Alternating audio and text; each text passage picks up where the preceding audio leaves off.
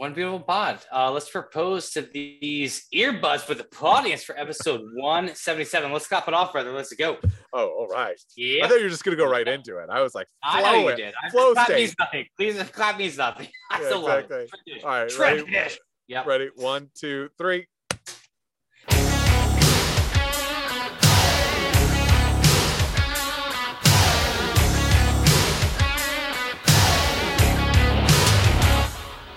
Welcome back, everybody. The most awesome and brand new sports podcast coming at you as we always do. And we have a dynamite episode 177 for your eardrums. Guys, do us a favor. Please subscribe.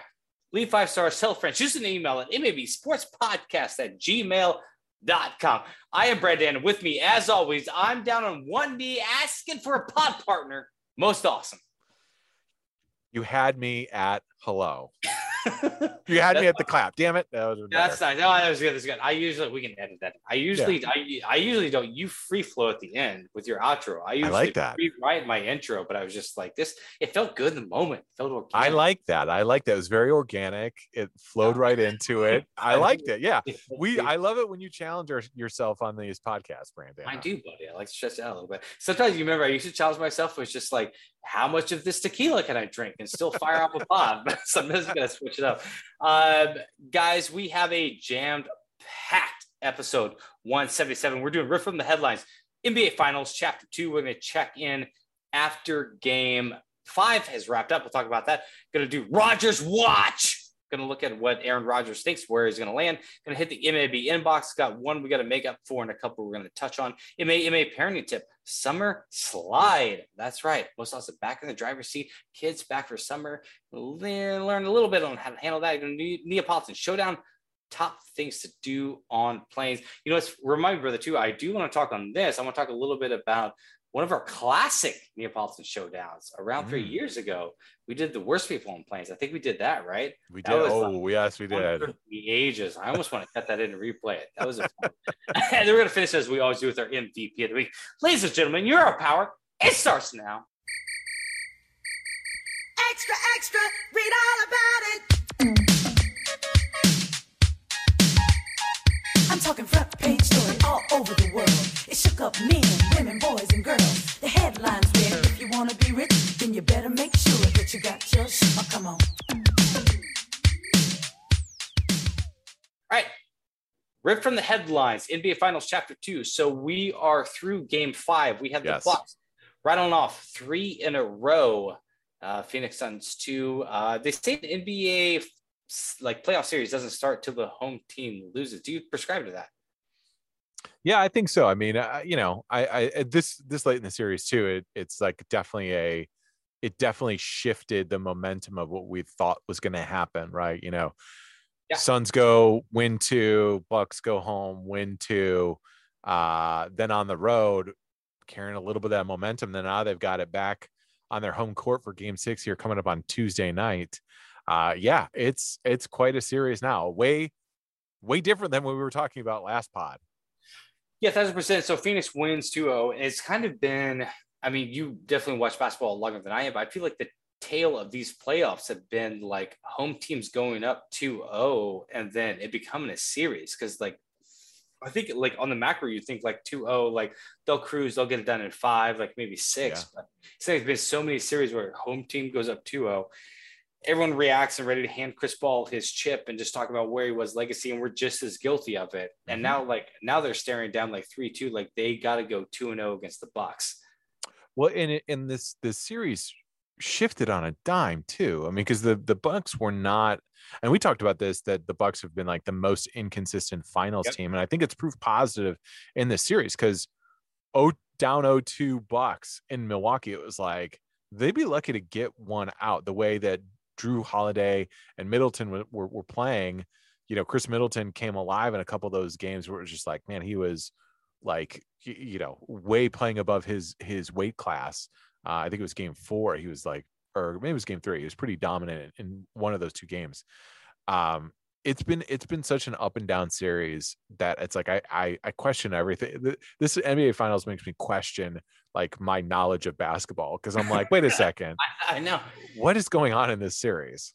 I 100% agree. So you look back and it's just like obviously the tale of this, and I think there's great points. We're not the ones saying it, but you never look back and you're just like, oh, that's the season of injuries. Like we'll never remember that. Like we'll just see Bucks or Suns and it'll be like, oh, that's who won it that year. It was a weird one.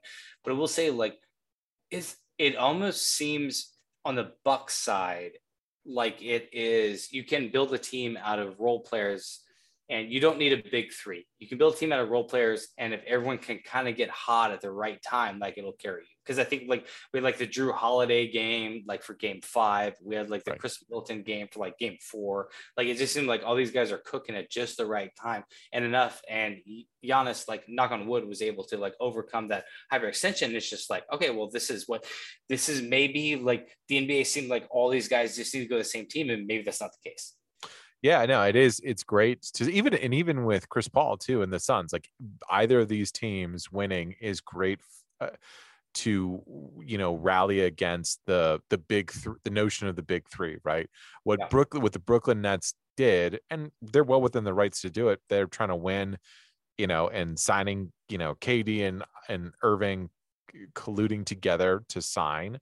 And then them figuring out a way. Fired colluding. Nice. Yeah, exactly. Well, they did it. They knew they much like fucking LeBron decided to go to the Heat with Bosh and Wade.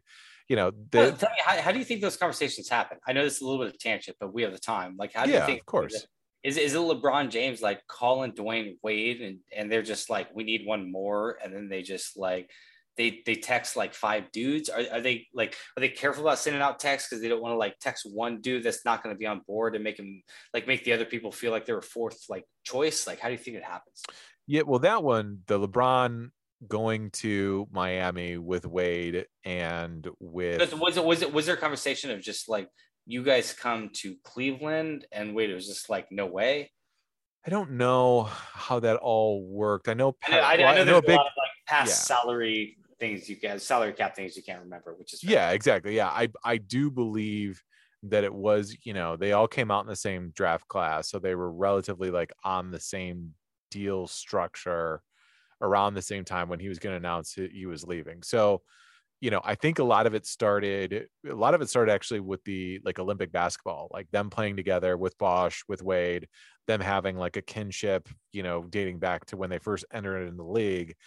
I think it was one of those things where, and if I had a better memory, you could probably read the tea leaves of how they were going to go about, from I think it was the 2012 Olympics where they started, or maybe it was 2008, drink everybody. But that's where they kind of organized that idea of we're going to go to Miami. Miami was the best destination above Toronto or Ohio to go to because of the tax friendly implications of the state. Yeah.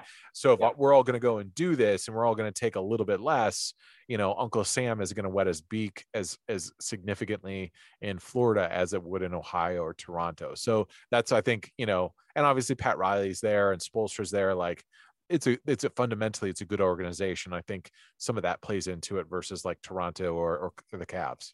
What were you expecting on the decision? Like, did you think like he was going to leave?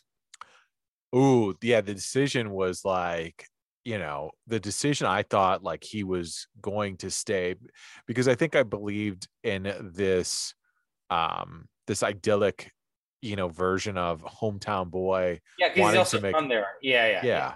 Like, I think I was bought into that. I was like, no way he's going to leave. Like, because also too, to like leave on a grand stage like that is a dagger of a move to a city without it, with no one knowing, without the city really knowing. And they didn't know, like Gilbert and the Cavs like really didn't know. I probably, looking back at it, hindsight being what it is, should have realized that when they were donating, I think it was like $3 million to the Boys and Girls Club from the decision. I should have known that the writing was on the wall that he was probably going to leave, because that was like a PR cover fire for what was about to happen. Yeah, exactly. No one makes an announcement. It's just like, hey, what's up? I'm about to do the same. Perfect. Thanks for tuning in. Right. And we're also donating $3 million in the process. Yeah. That's good. Okay, so getting back to present day. Oh, I could talk that forever. So it's right now. Do you think the Suns still have a chance to pull this out? I mean, I think they do 2 in a row. Suns in two. Road, one home. Yeah. Suns in two. Suns in two. Yeah, I mean, I think and there's anything possible. I mean, Devin Booker has been excellent in this series for the Suns. Chris Paul, not so much. I mean, no, he had that late turnover in game 5, but he's been putting up some points, and Chris Paul's been a little shaky. Ayton has been a little on the quiet side, but I think anything's possible. I mean, these teams are not so, the Bucks aren't so dominant in one aspect of the game where I think it's going to carry over. I think they have a chance. I think it's an uphill battle, to go, the Bucks only have to go 1 for 2. The Suns got to go perfect from here on out. So it's a pretty historic turnaround, in my opinion, quite honestly, from where I thought it was, 2 weeks ago to where it is today. Yeah. Do you think, you mean for the finals or even the conference? Yeah, just the momentum of it. I was so certain that the Bucks or that the Suns were going to win. Like I felt like I was hedging my bets, just saying Suns in 6, quite honestly, because I didn't think that they were going to have an answer as poorly as the supporting cast around Giannis was playing. Yeah, and Giannis wasn't like a guy that would be able to shoot threes, and I mean, he can dominate on both ends of the basket, but offensively he's a little limited. You know what I mean? He can't just go ISO and carry it like a Kawhi could in Toronto. Yeah, especially because you're moving from his game also the free throws, unlike the other, like the Kawhis or whatever, like take an opportunity to get to the line, like worst case scenario, like that's legit the worst case scenario for Giannis, right? Is like to go to the line, like can't get the points, but he seems like getting a little wise. Yeah, so they are cooking a little bit. Like Suns got to win 2 more. What for Chris Paul's drop off do you put it at? Like what is it? Like, is it an injury we don't know about? Is it like inconsistency? Because honestly, there were games in the last series where he looked absolutely unstoppable. Like, I mean, that's just kind of like that 9-footer from like the slight angle, and it's just like, oh, he kind of dominates that. Like he sees the court, like, probably like top 5 in the league would not be an argument, like how he sees everything moving. Like, why does he kind of have these weird off games? Yeah, I think it could just be like he's pressing a little bit too much. I think he's trying to do too much. I mean, I think in these moments, it's like he almost wants it too bad. Yeah, he has to see this as his last opportunity, right? Yeah, that's real one for sure. But best opportunity. Yeah, so I think it's just like he's just pressing really hard. He's making dumb turnovers. And then, if the shots aren't falling, everything starts to magnify quite a bit. When you're getting those, when you're in the flow of things, those jumpers are just dropping very nicely and everything's going the way it should. Yeah. He's struggling, and Jrue Holiday is a good defender. He hasn't played well at all offensively, but Jrue Holiday is a solid defender. So he is going to give Chris Paul a little bit of his run for his money. I think we saw this a little bit of Atlanta Hawks. They did do it once, but can you win when your point guard's off, like this deep in the playoffs? Do you need your point guard? Like, obviously, like your 3 spot or whatever, like you can like miss some shooting. Like Chris Middleton's not on. Like the Bucks can still win a game. Like, does Chris Paul have to be on the Phoenix Suns side to win a basketball game? I mean, it depends. That he has to be as dominant of a force as he is. You know what I mean? You have to have somebody to initiate the offense or settle things offensively when you need a bucket. And Chris Paul is that for the Suns. So if he can't do that, if he can't figure out where to move the ball and how to collectively kind of organize the team offensively, yeah, it's going to be detrimental. I mean, you could make the argument from a position standpoint, a point guard would say like the Lakers, but we all know that was LeBron's role, even though he was playing like a wing, small forward, power forward hybrid, right? We didn't need, 2 years ago, we didn't need, we didn't need their point guard. Shit, who was their point guard? Was it Rajon Rondo? I can't remember the bubble. Drink, everybody. That's twice. But anyways, like, you didn't need those guys to like truly step up and constantly organize the offense because LeBron was going to do it. You know what I mean? You need point guards, but not if you got somebody to organize the offense. They can run through it. Yeah, still like a ball. I want to ask this real fast. I meant to ask it in book club. I know no one knows what we're talking about. We did read The Breaks of the Game. Breaks of the Game, which we it would be highly recommend. I don't know, like if it's sitting somewhere, recent pages, see what you think. like how are the positions? So it used to be like 1 through 5. Can you talk me through 5 positions and how that's kind of adapted now? Like, is that still really a thing? Yeah, it's we it is positionless basketball, I would say. There's still kind of like a like an organization of you're this type of player, and so this is where you kind of go in the court. But in the breaks of the game, they were very specific of like a point guard brings the ball up, a shooting guard, is quicker and can either shoot jumpers or slash the basket. Small forward, power forward. Like I want to ask, a shooting guard, so that would be the 2 guard. He's quicker than the point guard. Point guard. No, he's not. He might not be as quick. He might not be quicker than the point guard, but he has to be like a quick player, right? He can slash the basket, cut. And obviously shooting implies that he can shoot a jumper as well too. And the point guard is obviously like your best ball handler, or like really good at handling the ball. Best so it's ball, 1, 2. So what's the 3 doing? 3 is a small forward. A lot of times could be, again, a little bit bigger version of your shooting guard, maybe a little less emphasis on shooting, more on quickness, rebounding, helping out, chipping away at that. Then you have your power forward, right? Somebody who is going to play on the low block or in a high-low, game with the center, kind of maybe free throw line extended. He's your 4 position. And then your center is your classic, like back to the basket, post up on the low block, and, look to work the ball in. Power forwards are also, heavy rebounders, maybe, play physical defense. Same with the centers. Rim protectors, that sort of thing. So, am I an anomaly because I'm fantastic at rebounding and a corner 3? Am I just like? Yes, you're the classic D and 3 wing, right? That's you, B. That's you. You know what I mean? In the corner, play a little defense. Yeah. Yeah, you're PJ Tucker. Perfect, bro. Okay, who do you have winning the series? How do you think this falls out? I mean, fuck. Now I think it. Now I kind of think it's going to be the Bucks, man. I mean, the momentum is so their way, right? Yeah. Oh, I want to ask you before you left too. Like, I know we got at least 2 more games to play, 3 more games to play could happen. Yeah, was it 5? No, 7. Yeah, so there are 2 more games to play. I think Giannis could get the MVP if the Bucks lose the series and it goes to a game 7, which would have to for them to lose the series. Like I think Giannis could win. And what was it happened once? I know it happened once in the NFL. Yeah, I think it happened once in the NBA.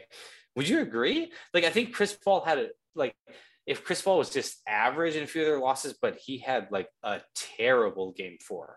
So I think like that's enough. Like if the Suns won, it's just like and Booker has been kind of like decent in some spots, but Giannis has been like the talk of the town and come back from the injury. Do you think that's a possibility?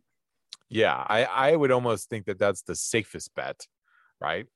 In this whole thing is that Giannis winning the MVP, even if they lose. Even if they lose, okay, great. I was wondering if you thought, I think. Yeah, I mean, you look back at it, he's been so dominant. Statistically, he stands out, but he's also had like 2 of the most memorable plays in this series. Talking about, the block against Ayton, right, where he recovered off of the alley-oop. That was incredible. And then, this game 5 where running in the break and catching that oop at the end. I mean, those are moments which, MVPs are kind of won and built on, especially when you're giving like Andre Iguodala, the MVP, sure, way back when. Jerry West was the first NBA player to win actually a finals MVP. And he was also the first one ever to win it for a losing team. The Lakers lost to the Celtics 3 games to 4, obviously. He averaged 37.9 points per game, 4.5 rebounds, 7.5 assists, shot 49%, and about 84% from the line. They didn't have 3-point shots back then, nor do they keep track of steals or turnovers or blocks. But we do know that Jerry West would have been a really good defender. He was a 5-time all NBA defensive player in the last 5 years of his career from ages 30 to 35. So we know he probably would have been a force on both ends the way Giannis is. I was really trying to make a case for the parallels between Giannis losing and Jerry West's losing and why it would be like a reasonable solution. And there is like something to be said for Giannis winning. I mean, in the finals, he is averaging like the highest field goal percentage, 61.2%, tied with Kawhi and Shaq. He's got one of the best like rebounding averages, about 13 a game. He's averaging 32 points a game, 5.5 assists. It's very Akeem like his stats and rebounds, blocks, steals. He's not obviously a center by trade, but he is basically like the focal, like the interior presence on the both defensive end and offensive end. And he is solely dominant in this entire series. There's been no one better. Devin Booker, Chris Paul, Ayton, none of these guys have been better than fucking Giannis in this thing. And then when you put the fact, like you said earlier, he's however many days removed from, a couple of weeks now at this point, from a really bad hyperextended knee where he came back, and I was doubtful that he would come back, and played, well, had like 20 and 12, and then came back and followed up with a 40-point effort, and has just gotten increasingly better. You know what I mean? He's been dominant. It's unreal. Yeah. Do you think it's even a possibility right now? Do you think they would even consider giving the finals MVP? Two questions. Finals MVP to the player that didn't win. Yeah. Didn't win the finals. I think that just might be out. Like, I think they use like it's so right now, right? It's like social media buzz, it's building the brand. It would seem like counterproductive to your product as much as it may be earned to give it to like someone that didn't win, because it's kind of removing the wind out of your sails on like your product. Yeah, I think so. And I think there's something to be said about it. The first time they awarded it was the first time that a player on a losing team won it. It's never happened since. So there was a little like newness to it that they didn't probably think through, and just was like, yeah, he was the best player in this series. Didn't matter win or lose. Yeah, ultimately, if Chris Paul, it's going to come down to, if the Suns win, it'll be a split decision on Chris Paul and Devin Booker. And maybe they give it to Chris Paul just because, he's kind of the elder statesman. Sometimes I truly like question those finals MVPs when you think back at it, who's got those signature moments in the series, for the Suns, it's hard to tell. It's hard to pinpoint. Yeah, dog ear too, because I want to talk to you, and I forget to keep asking you this, but just like, MVP awards, like series, like should we like factor in playoffs? Like, should playoffs matter? Should they, because like you got your team to playoffs? Should finals matter? Like, should there be like a postseason MVP as opposed to a finals? That's a big dive when there's plenty of months coming out without sports. So please remind us, shoot us an email. It may be sportspodcast@gmail.com. Okay, buddy. Rogers watch. We'll keep doing this until he signs something or we see him put on a helmet of some sort. And we'll probably keep doing it after that too. Had an opportunity, I think, during the golf game, had a little sound bite when he did win that. And thank God I couldn't get close to a laptop to bet everything I had against him, because nothing would be more fun in the world to me than watching Aaron Rodgers lose. And if there's one sport you want to do that at, it ain't football. So anything else, I would be like, I'll do, like, I'm in on this. Anyway, the thing, but like, I think it, like, what's the code? It was like, we'll see, or like, I don't know, like, it wasn't like I'm coming back or we'll figure it out. Like, he's leaning into this. Like, yeah, it's not settled business. He's leaning into it a lot. He's leaning into it very heavily. And I think it's, in a very Aaron Rodgers way, is a little bit of way of him exerting his power in this situation, to not give a clear answer, to be a little aloof about this situation. Will he, won't he come back to the Packers, because he hasn't really like expressly said that. It's all these rumors that have come out. And I think it's his way of kind of fucking with Mark Murphy and Brian Gutekunst, the GM of the Packers, that, hey, if you're going to fuck with me, I'll fuck with you back. And guess what? I think there's some truth to that when you consider that he hasn't made an announcement. The Packers return to training camp on July 27th. Yeah. And Mark Murphy has to meet, for those that don't know, the Packers are the only team that are like owned by shareholders, right? And like there's no primary owner. There is, I forget, 20 some odd thousand or 300,000 shareholders of the Green Bay Packers that own like 5 million shares. So, Mark Murphy, the CEO, is basically the GM, and he has to meet with the shareholders. There you go. Crank it open. He's got to meet with the shareholders on the 26th of July. Do you think Aaron Rodgers, knowing Aaron Rodgers, is going to give any clear, definite statement of, will I show up to training camp before Mark Murphy has that meeting with the shareholders? Yeah. So let's look at this. Like, here's a question I want to ask you. Like, so we know he has an ego problem. We know he's a piece of shit. Like, this is just facts. Asked and answered. Like, I just like, what's his end game on this? Because I feel like he's really the guy that I think I'm getting a vibe of. Like, really likes to flex and really like. Yeah. If the point of this is show no one controls you, like the apex of that is to not return and play for Green Bay. Which is becoming unavoidable, because if he actually goes back and plays for Green Bay, it looks like he fooled his cards a little bit. And he also just rankled 50% of the fan base for no reason of just returning, when he could have just made it simple if he knew he was going to go back. That's why I don't think he's going to go back, because it's already like he's already pissing off the fan base into a city he doesn't want to go back to because it's cold as fuck. Like, he's married now, and he's like, and they drafted a Jordan Love, which he's trying to dig his feet in about, and it's just like it would look like he folded. Which his biggest thing for his ego, to me, like what I'm seeing is like he wants to show that he never folds, that he is willing to push his chips all in. And so now it would be like it would be really anti the strategy, I think, we're trying to prove. And I think maybe this got away from him too.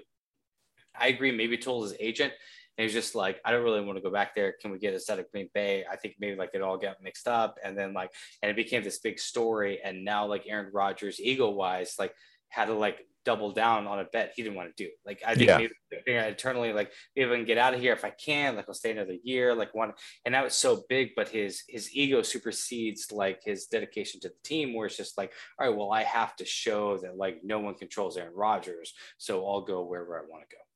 Yeah. Unfortunately, he has no leverage in that decision. And in fact, from a financial standpoint, he's got $35 million as a reason to show up to camp. Maybe not right there for training camp, but he's got roster bonuses they wouldn't have to pay. He's got a bonus. He's got salary. It's $35 million that the Packers wouldn't have to pay him. So, yeah, I don't think it's a big thing. Like, I think Aaron Rodgers could make $35 million in a year. Like, hosting Jeopardy, like whatever commercials. Like, I think he could. And also, like, when and I'm going to let you go for a little bit. I'll take the leash off.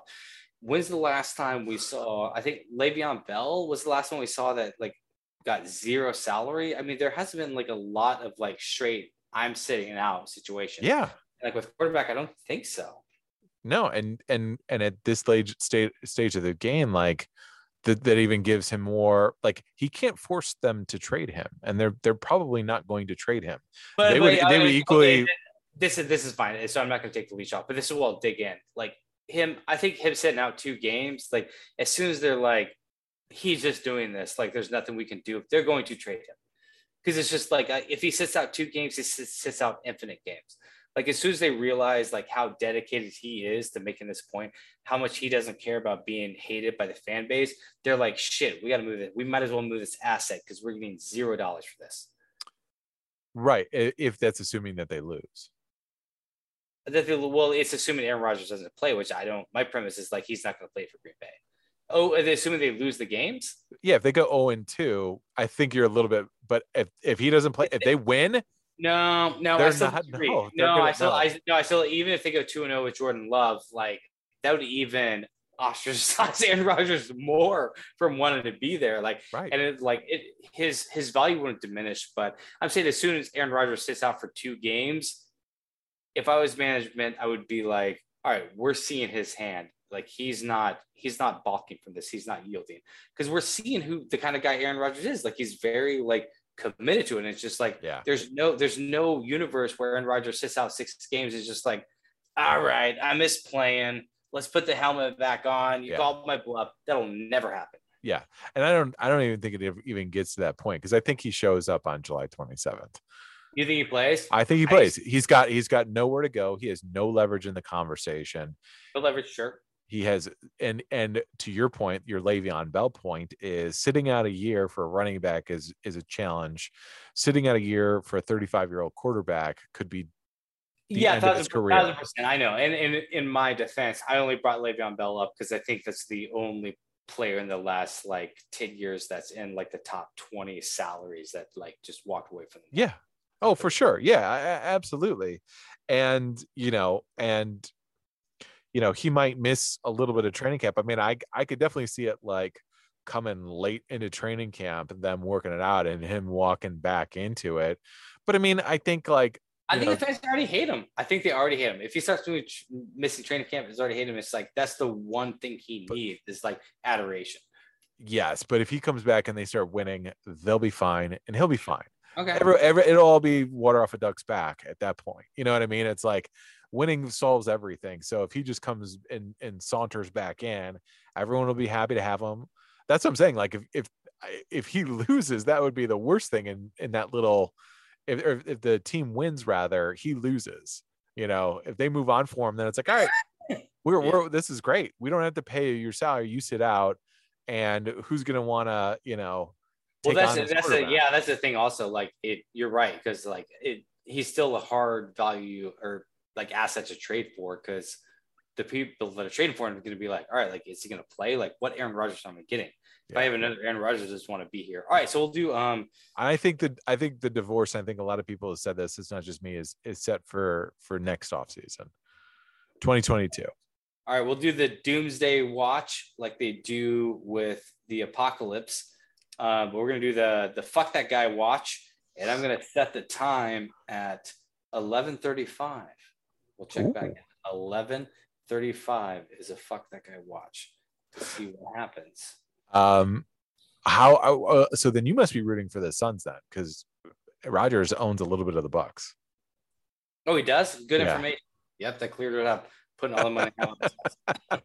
I've never bet worse in my life. I've missed like every final spot. I know. I'm tired of these motherfucking Bucks fucking up my motherfucking bets. You know what I mean? Non-related, but can you Venmo me $30? All right, let's hit the inbox real fast. Let's do senior game. This comes from email of the year. Ooh. Banger. Bang. I always hear about the senior game for college football referenced during the NFL draft. They seem to use it as part of the evaluation. If it's so important, why isn't this game or the practices more televised or hyped? What's going on, bro? It's great. This is great. Oh, shoot. I wish I would have known this. I do follow the guy that is the Senior Bowl talent evaluator on Twitter. He's a good follow. Shit, what's his name? Fuck, I'll drink everybody. But it's the Reese's Pieces or Reese's Peanut Butter Cup Senior Bowl. And they've done a really good job of building up their brand, if you will, is making it like a marquee place for these athletes to go and see or show themselves to. Jim Nagy. Jim Nagy is his name. At Jim Nagy. Yeah, follow Jim Nagy at Jim Nagy _SB.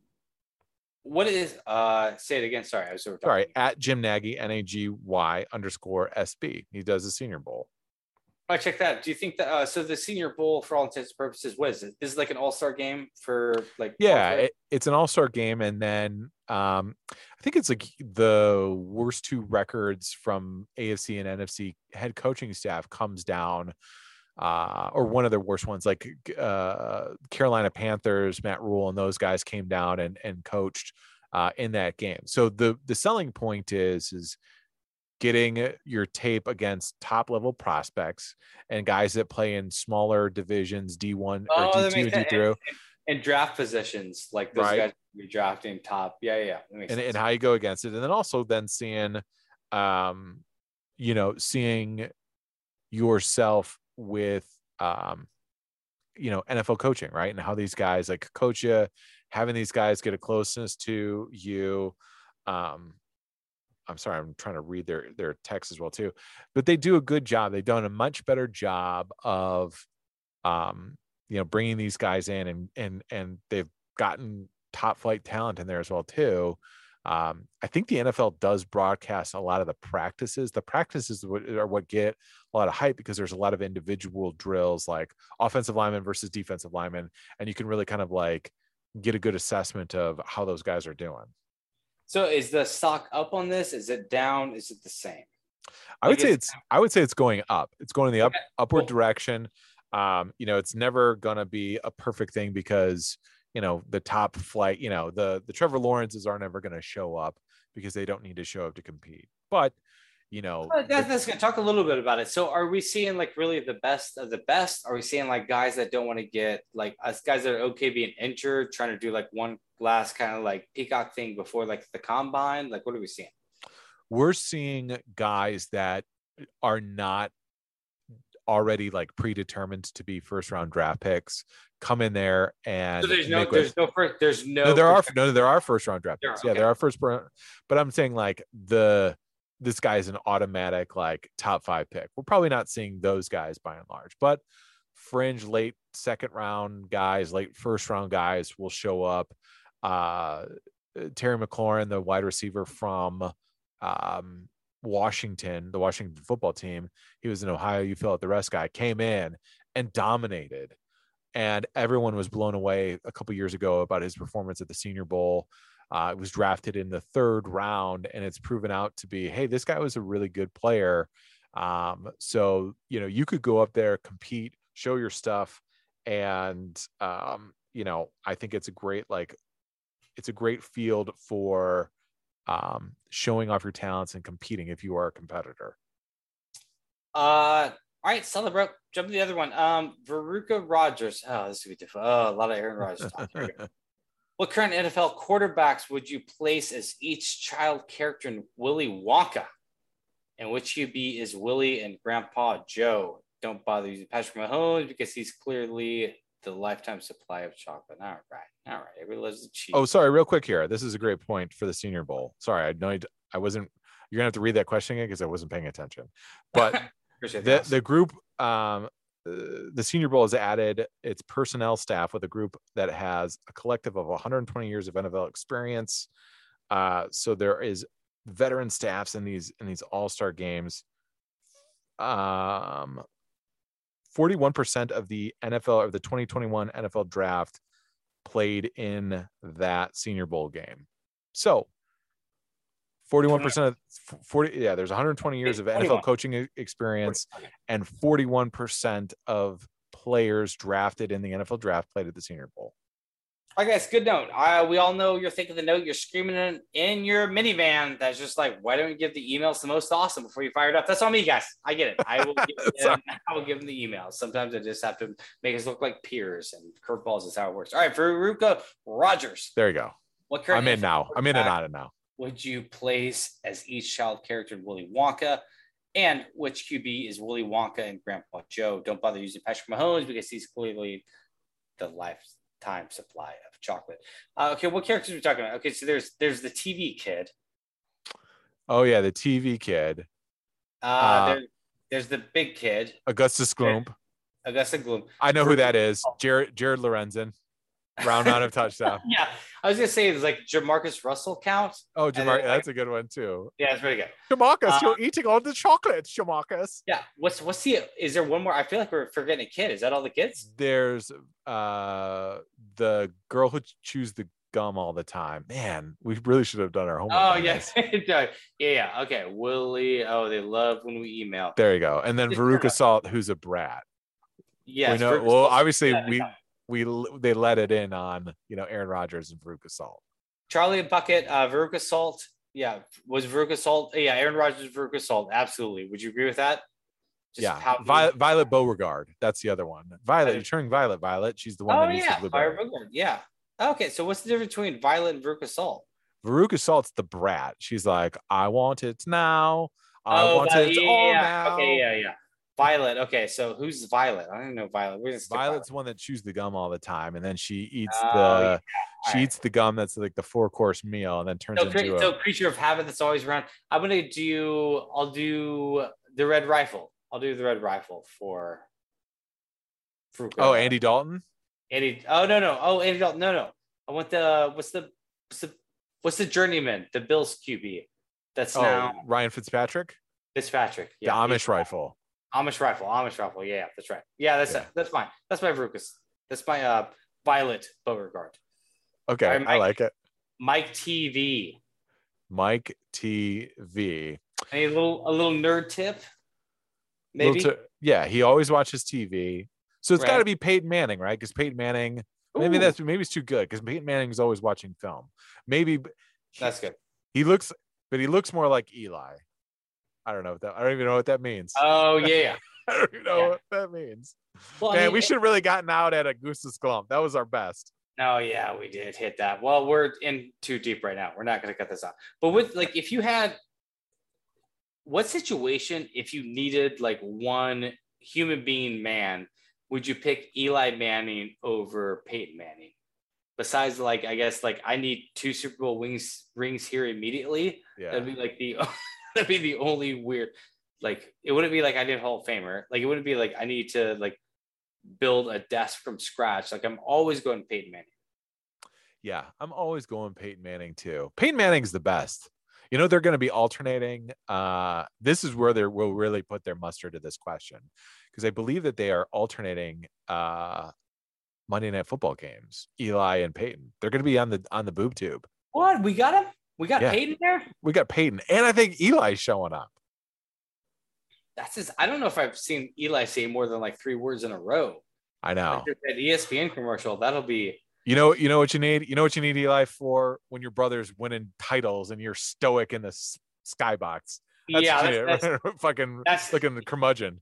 That's pretty dope. I do as long as I'm afraid I'm going to see Eli trying, and he doesn't need to try. You got the rings. You're going to sneak into the Hall of Fame by accident because it has to happen. Yes.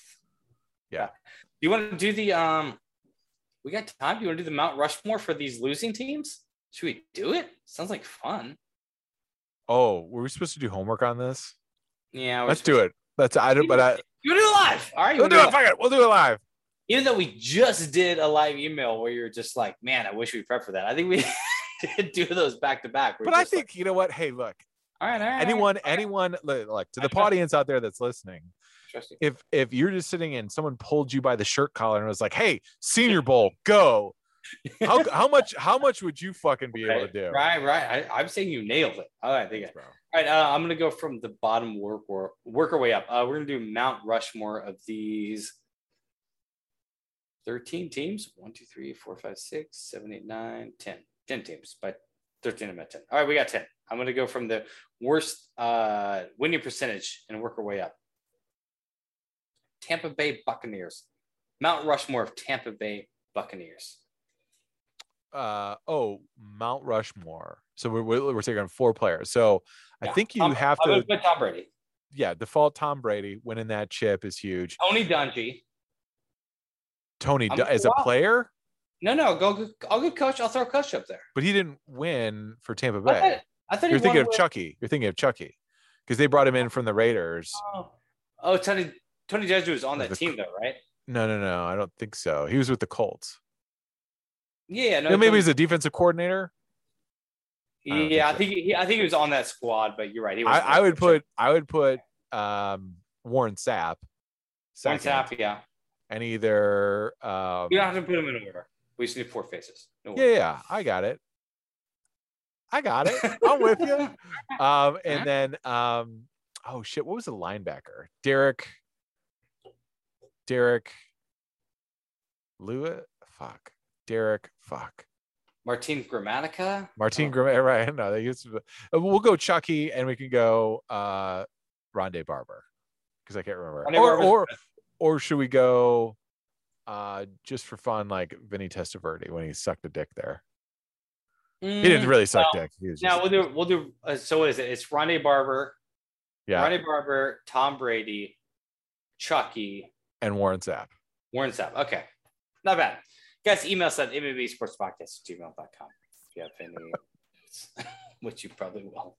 I can't imagine if your work life is just I got to pull over and send an email to these guys right now. All right, Arizona Cardinals. Larry Fitzgerald.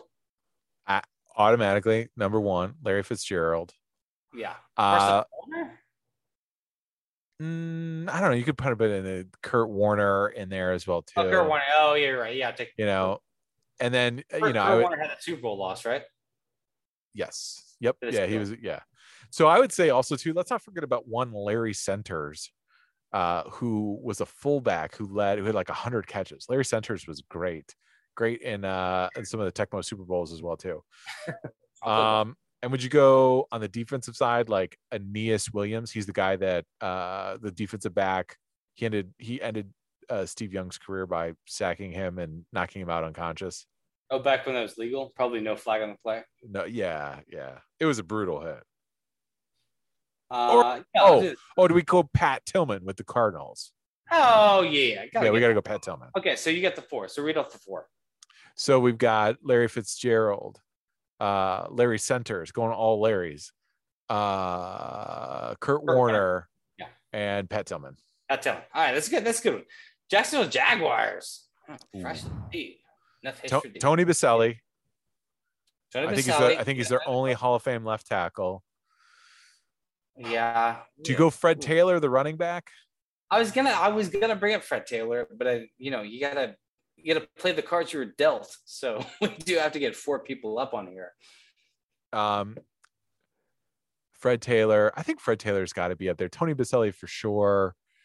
I'm trying to think like Kerry Collins. I don't know. There's not a lot of great like Alan. We're doing Faneca. 4. We're not doing to be named. Do you put Bortles? Do you put Bortles up there? No, God, no. What do you want from me? I mean, worried about vandalism on the monument. Yeah. Keenan McCardell. I think Keenan McCardell was a great wide receiver for them. Had like, when Kerry Collins was there. I think what was that? What was that Super Bowl run? Who else was on? Who's run the helm on the? At the Pan. Oh no, that was Kerry Collins was the Panthers. You're right. Oh, great podcasting right now. Great. Yeah, I'm going. Fuck that. I'm going Keenan McCardell. Keenan McCardell was great for. We got our 4. Yeah. It gets easier. This is the toughest. It gets easier after this. Read our 4. Keenan McCardell, Fred Taylor, Tony Baselli, Blake motherfucking Bortles. Wow. Guys, if you want your spot anywhere, if you want to be remembered, go play for the Jacksonville Jaguars. It's all open season, plenty of tables. All right, Atlanta Falcons. Jeff George. Oh, you want to Andre Mike Rison? Vick? Andre Rison. Mike Vick? Yeah, Mike Vick for sure. Mike Vick, Andre Rison. Jamal Anderson, the Dirty Bird. It did invent a dance. Yeah, I'll go with that. And I don't want multiple. Deion. Oh, yeah. Oh, Deion Sanders could get a couple. Yeah, we got to do Deion because none of these teams are gonna had Deion. How many teams did he play for? 3. San Francisco and Dallas and Atlanta and Baltimore. And San Francisco, Atlanta, and yeah. For like, but he came. I mean, he was like 37. It was incredible that he played for. It was insane that he played defensive back. Is he the best athlete of our lifetime? He might be. He might be up there. Because it might have been Bo Jackson, like if you said that, but yeah, it's just like it's insane. He's got the greatest story, draft story. Have you heard this story about Deion Sanders, where he was? I think it was the Giants. And the Giants were giving like these wild like personality assessments and all these tests and books. And they wanted you to fill out all this stuff. And right before the draft, they were talking to Deion Sanders and they're like, hey, Deion, we got to get you to get these, we got to do these tests, these personality tests, and it's going to be a few hours. And he just like stopped them all. He's like, hey, hold up 1 second real quick. When are you guys drafting? Like what number are you guys again? And they're like, we're 10. He's like, I'm going to be gone by then. And I don't have to do this. And walked out, just left. Fucking brilliant. What a baller. I do like that. I did like his, like, I felt like he created this character and he talked about it like in his 30 for 30 or whatever. I don't know. It's like, he'd be so much cooler. Like if there was like a little bit more, this is like one guy talking about it too. Like it's me talking about it, so he can do what he wants to do. But if he just like act like you've been there, like this little too much of like trying to create like neon Deion or like I have this other But you know what? Like you put on the field, like we said, you put on the field, you can say whatever the fuck you want. So Absolutely. Still a Rushmore movie. All right, Cincinnati Bengals working way up. Your MA pairing tip's gonna have to be pushed for another week. That's right. That's right. This is great. I love this. This is way better. We can We'll get so Bengals. So Ickey Woods. Ickey Woods. Oh, I'm glad you said Ickey Woods. Yeah, Anthony Munoz too. Let's go, Anthony. I know you go a little old school, so I know when I have one, I got to jump in there to look like you didn't feed it. So yeah, Ickey Shuffle for sure. Ickey Shuffle, yeah. Ickey Woods, Anthony Munoz, AJ Green. We think AJ Green has been anointed. I think so. I mean, give me. You need some like modern day player, skill player. I think that's very, and it's like. Yeah, I would do that. And I think also Palmer. I think he took him the furthest in the postseason. Yeah. Yeah. No, I think he had a great career with that. I mean, I'm sure there's like Steve. Oh no, Boomer Esiason. Yeah, there's Boomer Esiason actually would be better. Yeah, we got to go. Boomer's squarely like I can see him in that helmet. Boomer Esiason, good call. Exactly. Yeah. No, we're all thinking about like our 1992 like NFL Pro cards. right. I got to say so it's Boomer Esiason, Ickey Woods, AJ Green. Are you cool with that? Yeah, and then Anthony Munoz. And Anthony Munoz. Yeah. All right, Houston Texans. Now we're going old school Texans, right? Or I guess Oilers. I was thinking like we're going Houston Oilers or the Oilers are Tennessee Texans. Titans. Yeah, so I think it just has. Yeah, you're right. Good call. So this is relatively like new era, right? So you've got this is the smallest pool for sure. JJ Watt, right? I mean, right off the bat. JJ Watt, yeah. Andre Johnson. Good call. Very good call. Got to do that. Do you do Arian Foster? Ooh.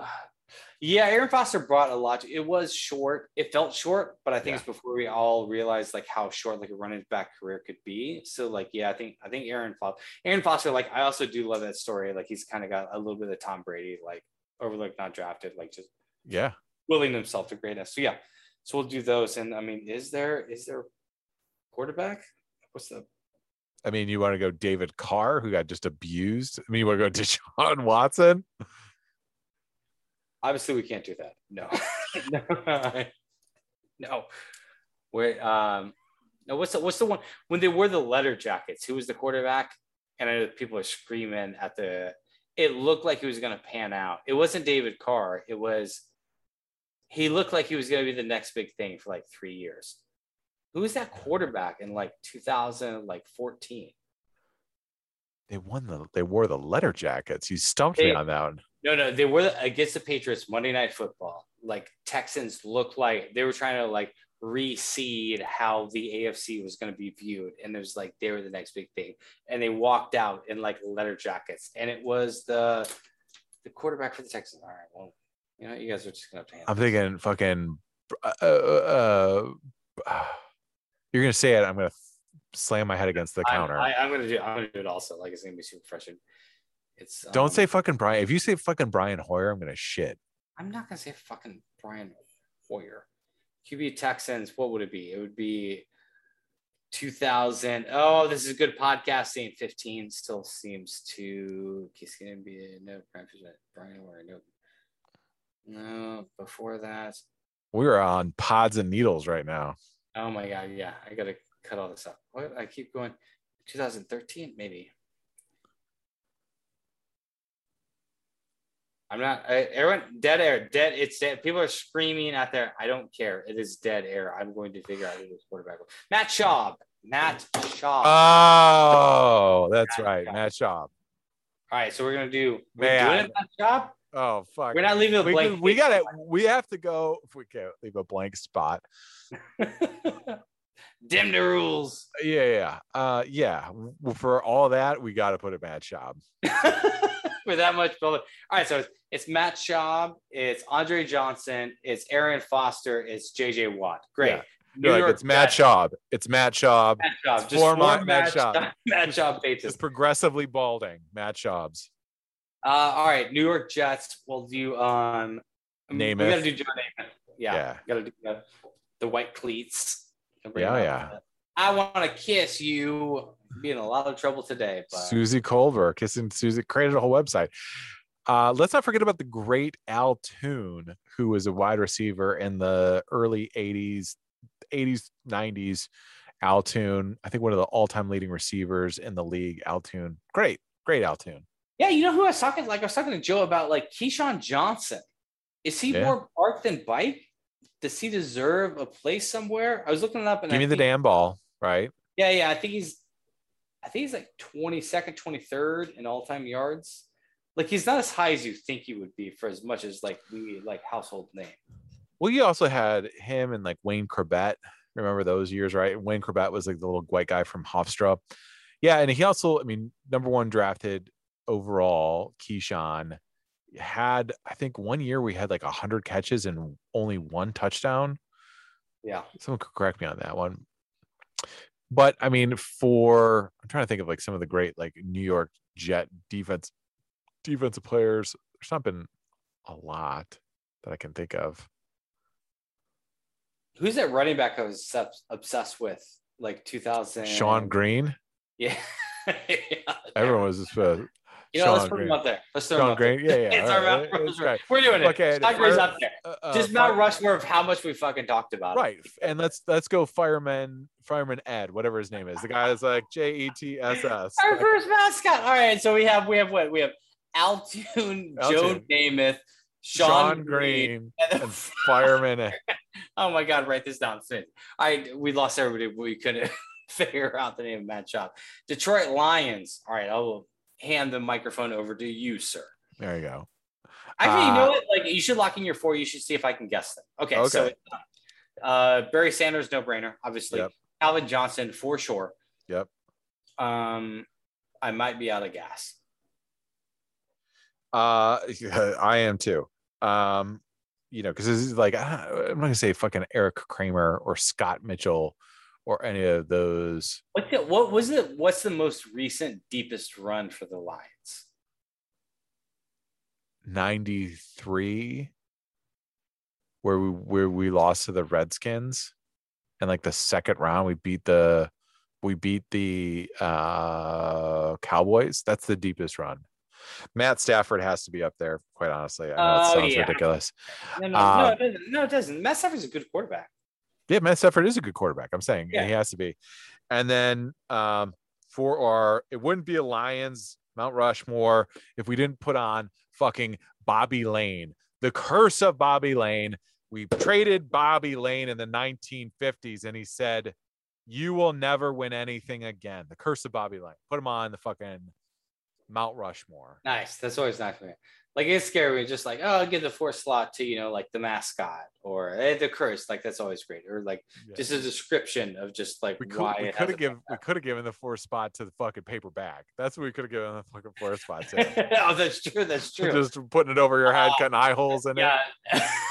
Bobby Lane, Matt Stafford, Calvin Johnson, Barry Sanders. Makes sense. Obviously not in that order. New Orleans Saints, the Saints. I mean, obviously Drew Brees, but do you go Archie Manning as well? I don't know. Let's work around the other position, but I think it's a big lift to do 2 QBs, obviously, unless it's like so. I'm trying to like Reggie Bush, not really. I mean, it grabbed a lot of attention that you trade all those draft picks to do it, but like it didn't really pan out as like any. I think their best wide receiver is of all time the one they have now, I guess. Michael Thomas, maybe. Marquise Colston, remember that big wide receiver? I do. I was big on Marquise Colston. Like, I get obsessed with. Well, you know me on fantasy draft and league that will not be spoken about. But yeah, I was just like I was all over the guy. I think I would give it to Alvin Kamara. I know it's like that's super recency bias, but I think that like you could also do like Pat Swilling was a really good like rush linebacker in the 80s when they were just not a good team. Pat Swilling was pretty good. What's the kicker? Lutz? Didn't they have a legendary kicker? Will Lutz. Yeah, or Anderson. Yeah. I think Martin Anderson, but I think he played a lot. He played for a lot of teams. Yeah.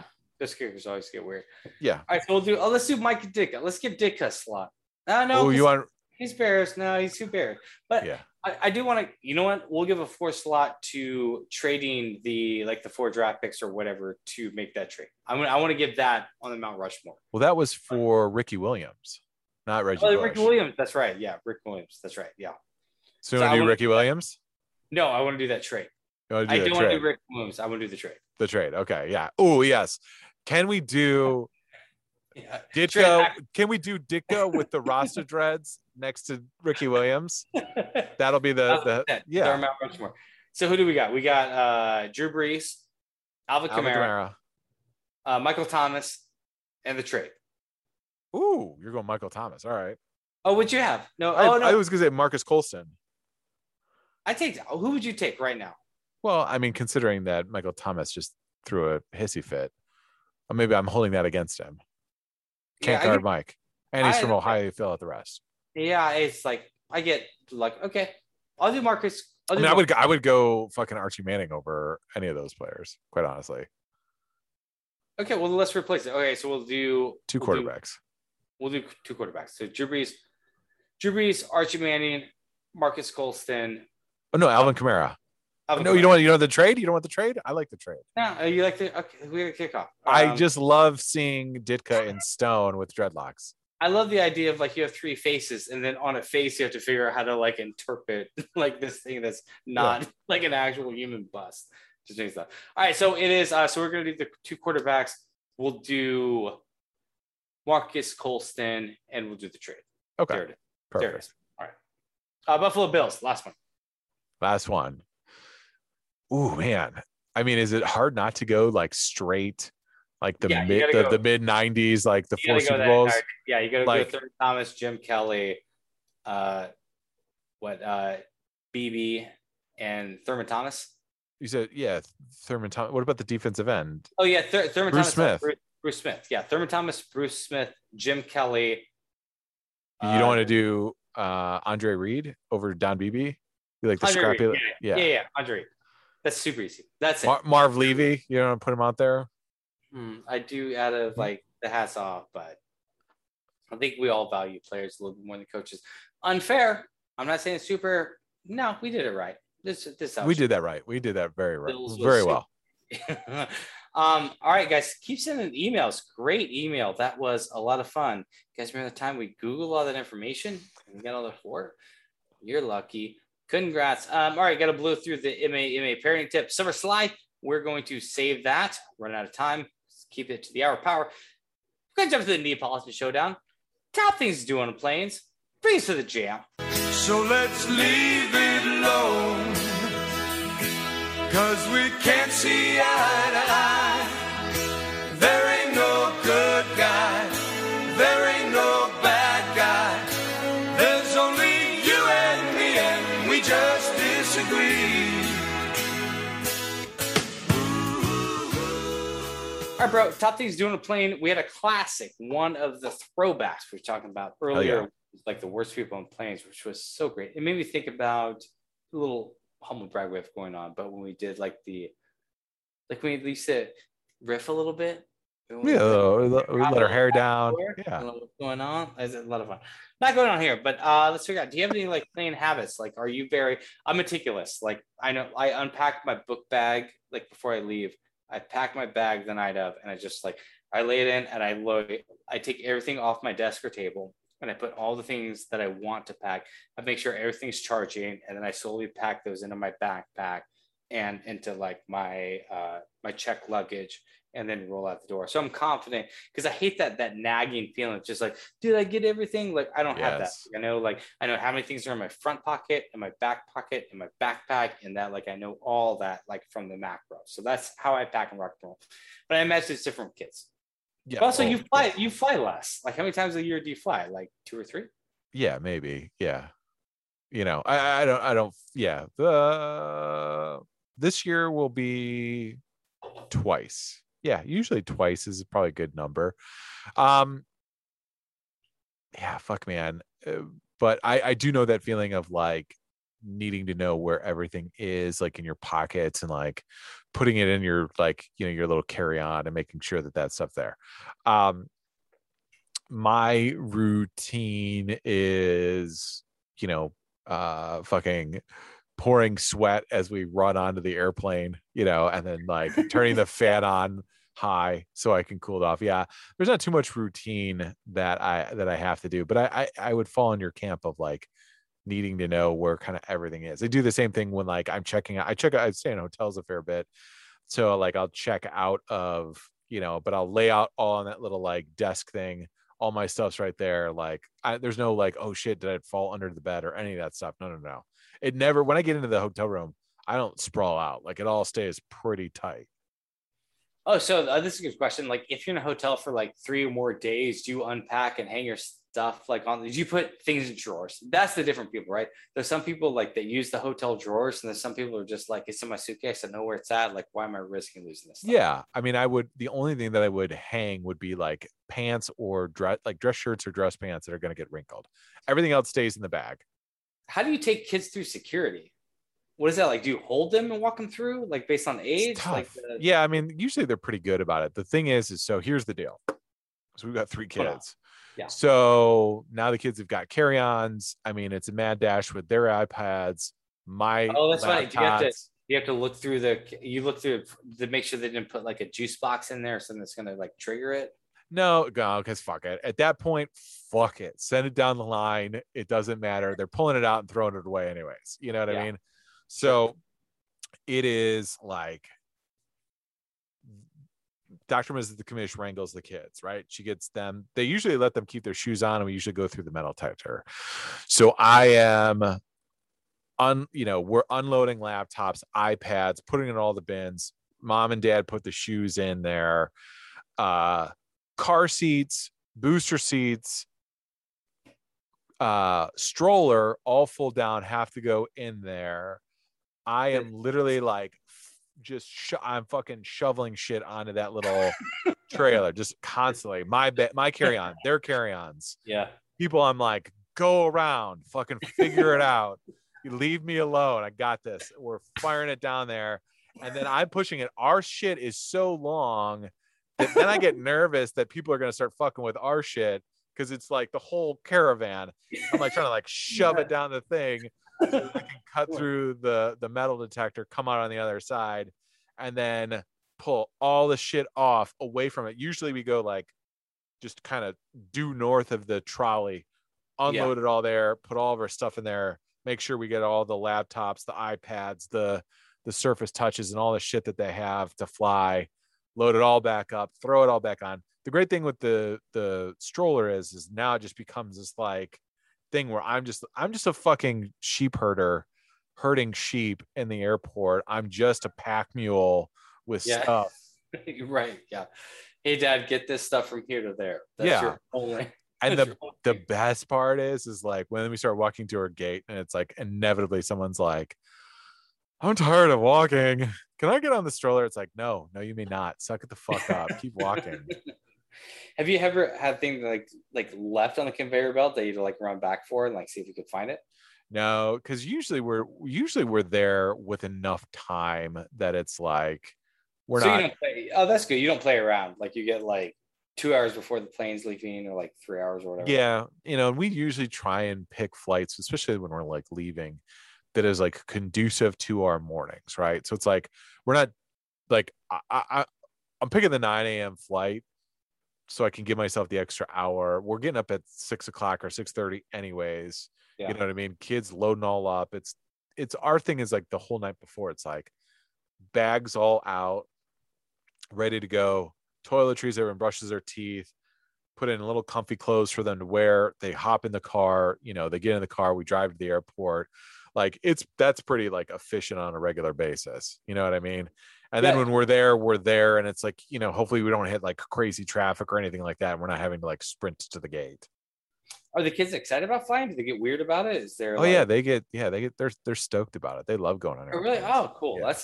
Is that a little blessing in disguise? Where it's just like, oh, this could be like one more like nightmare chip on like what I don't need for this. Like if they were like not like it. Yeah. Do you remember like pitching it to them their first time? Is it like just like, I know this is going a little MA parent tip, but it's like, oh, this is exciting. We're gonna get on this like little taxi in the air, and we're just gonna like fly a little bit.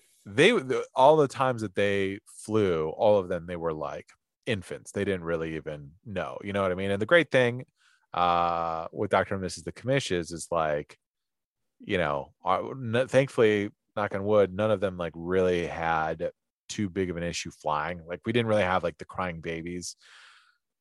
Dr. and Mrs. Commish plugs them in, basically starts breastfeeding them on the flight as we start to take off, or we have a bottle. They'll let through security, they'll let a little bit of like breast milk through there. So then you just start, you plug in the bottle, they breastfeed as you're taking off. Usually it helps pop their ears if there is any pressure built up in their ears.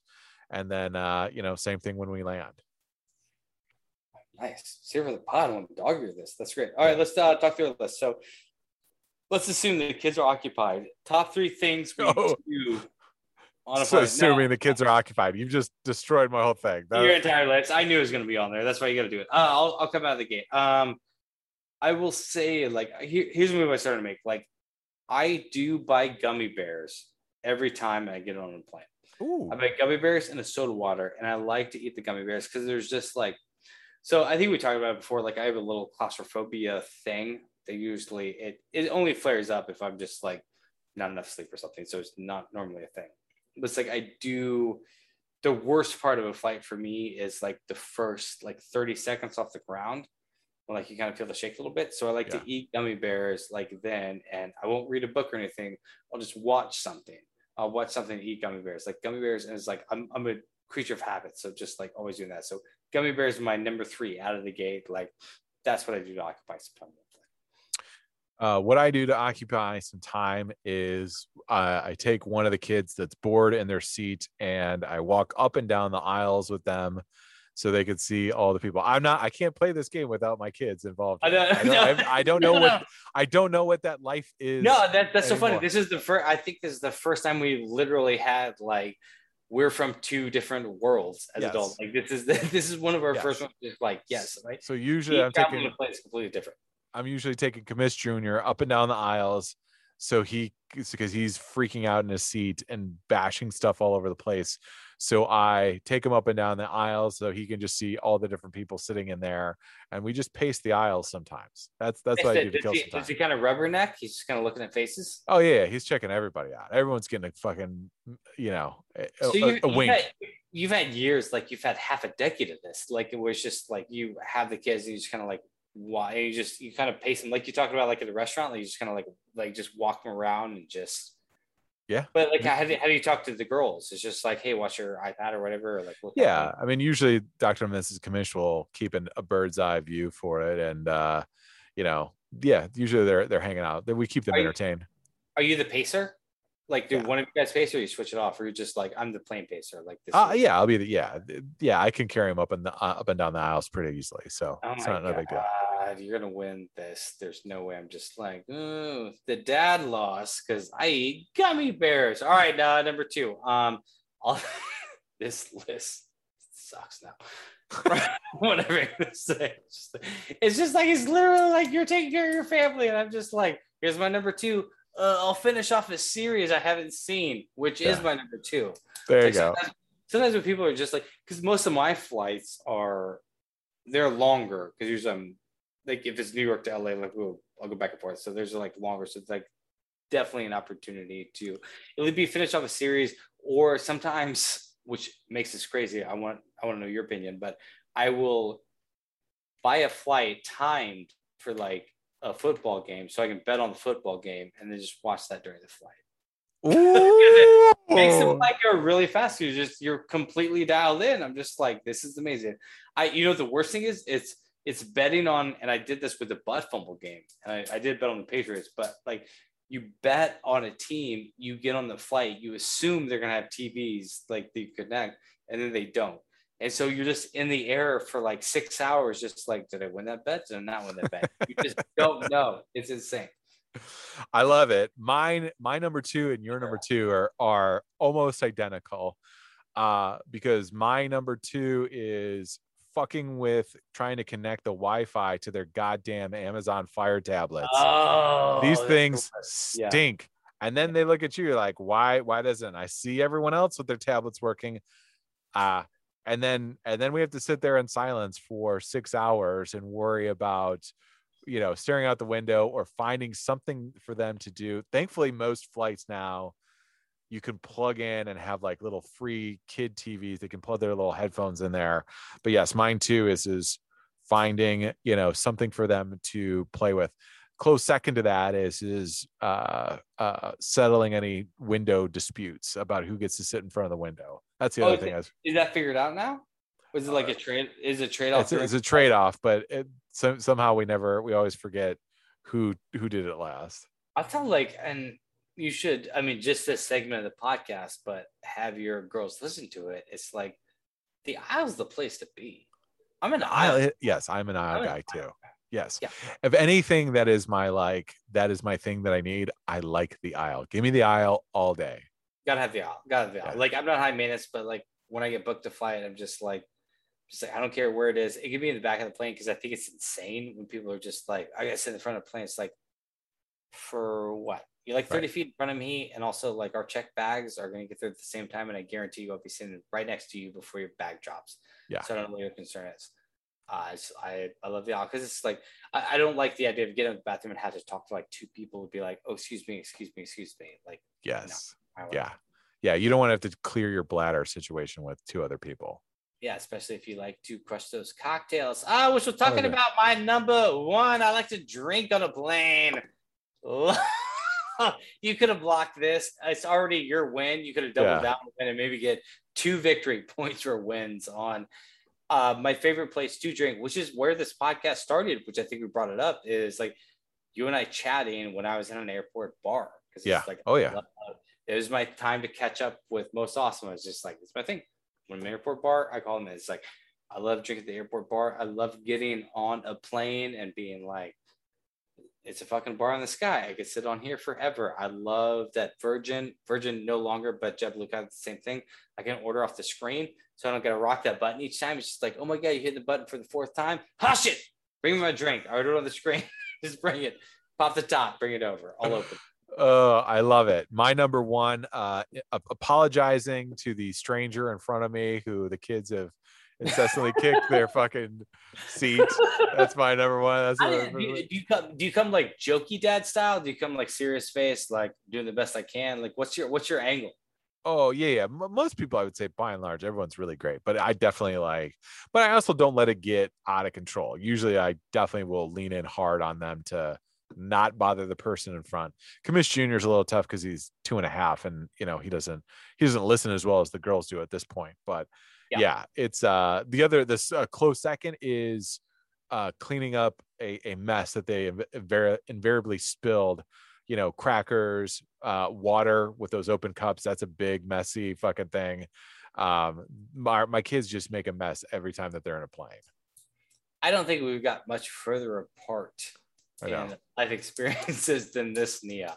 And good. We need to get episode 177, which is kicked ass, guys. Thanks for listening. Hot pod, my friend. Victory for my boy, Most Awesome. That's do the Lord's work. Take it to the kids. Get them on a plane. If you gave me that, like if it was like just if you gave it to me, it's just like Fear Factor thing. It's like, can you get this baby on a plane in New York and get it to Los Angeles? I'd be like, I don't know. Like to change diaper. I'm obsessed with this. We get earmark of this. Like you have to change a diaper sometime in a plane, right? That happens. Oh, for sure. Yeah. You can. Usually, you've got enough space in there.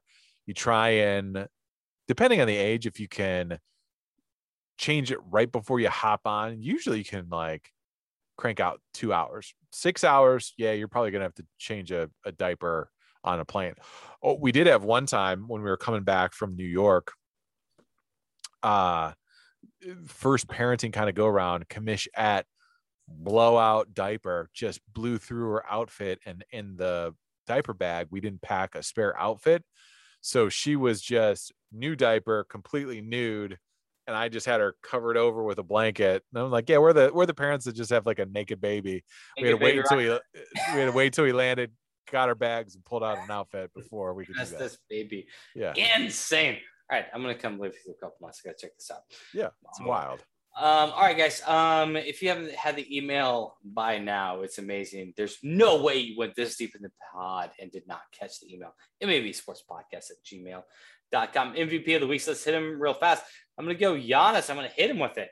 Yeah. Even like the finals, like 3 games in a row. I didn't do my research, but I think it's not common. It's not common. No. It's just like coming off that energy and just kind of like redefining himself. It still feels like he's on the upswing, and it's really fun. Everybody loves the NBA. Like this is the peak of NBA, and even though this is not the finals anybody predicted or wanted, it's still like the work he's doing is like legit franchise changer.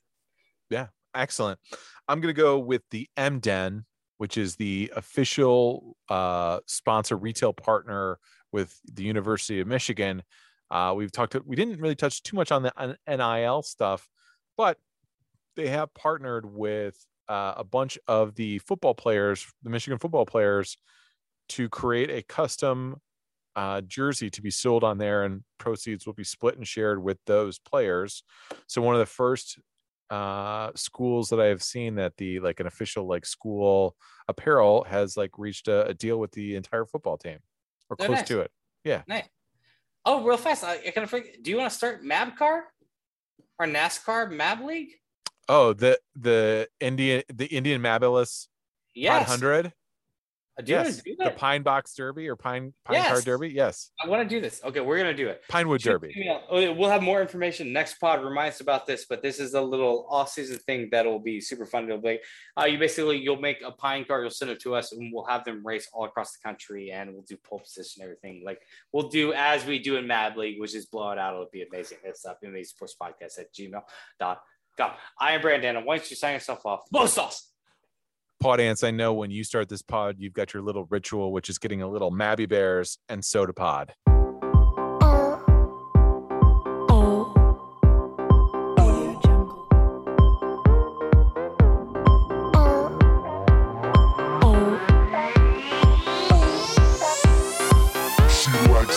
Boys, parties, style, fame, she likes glamour, runway, style, fame. She likes fashion.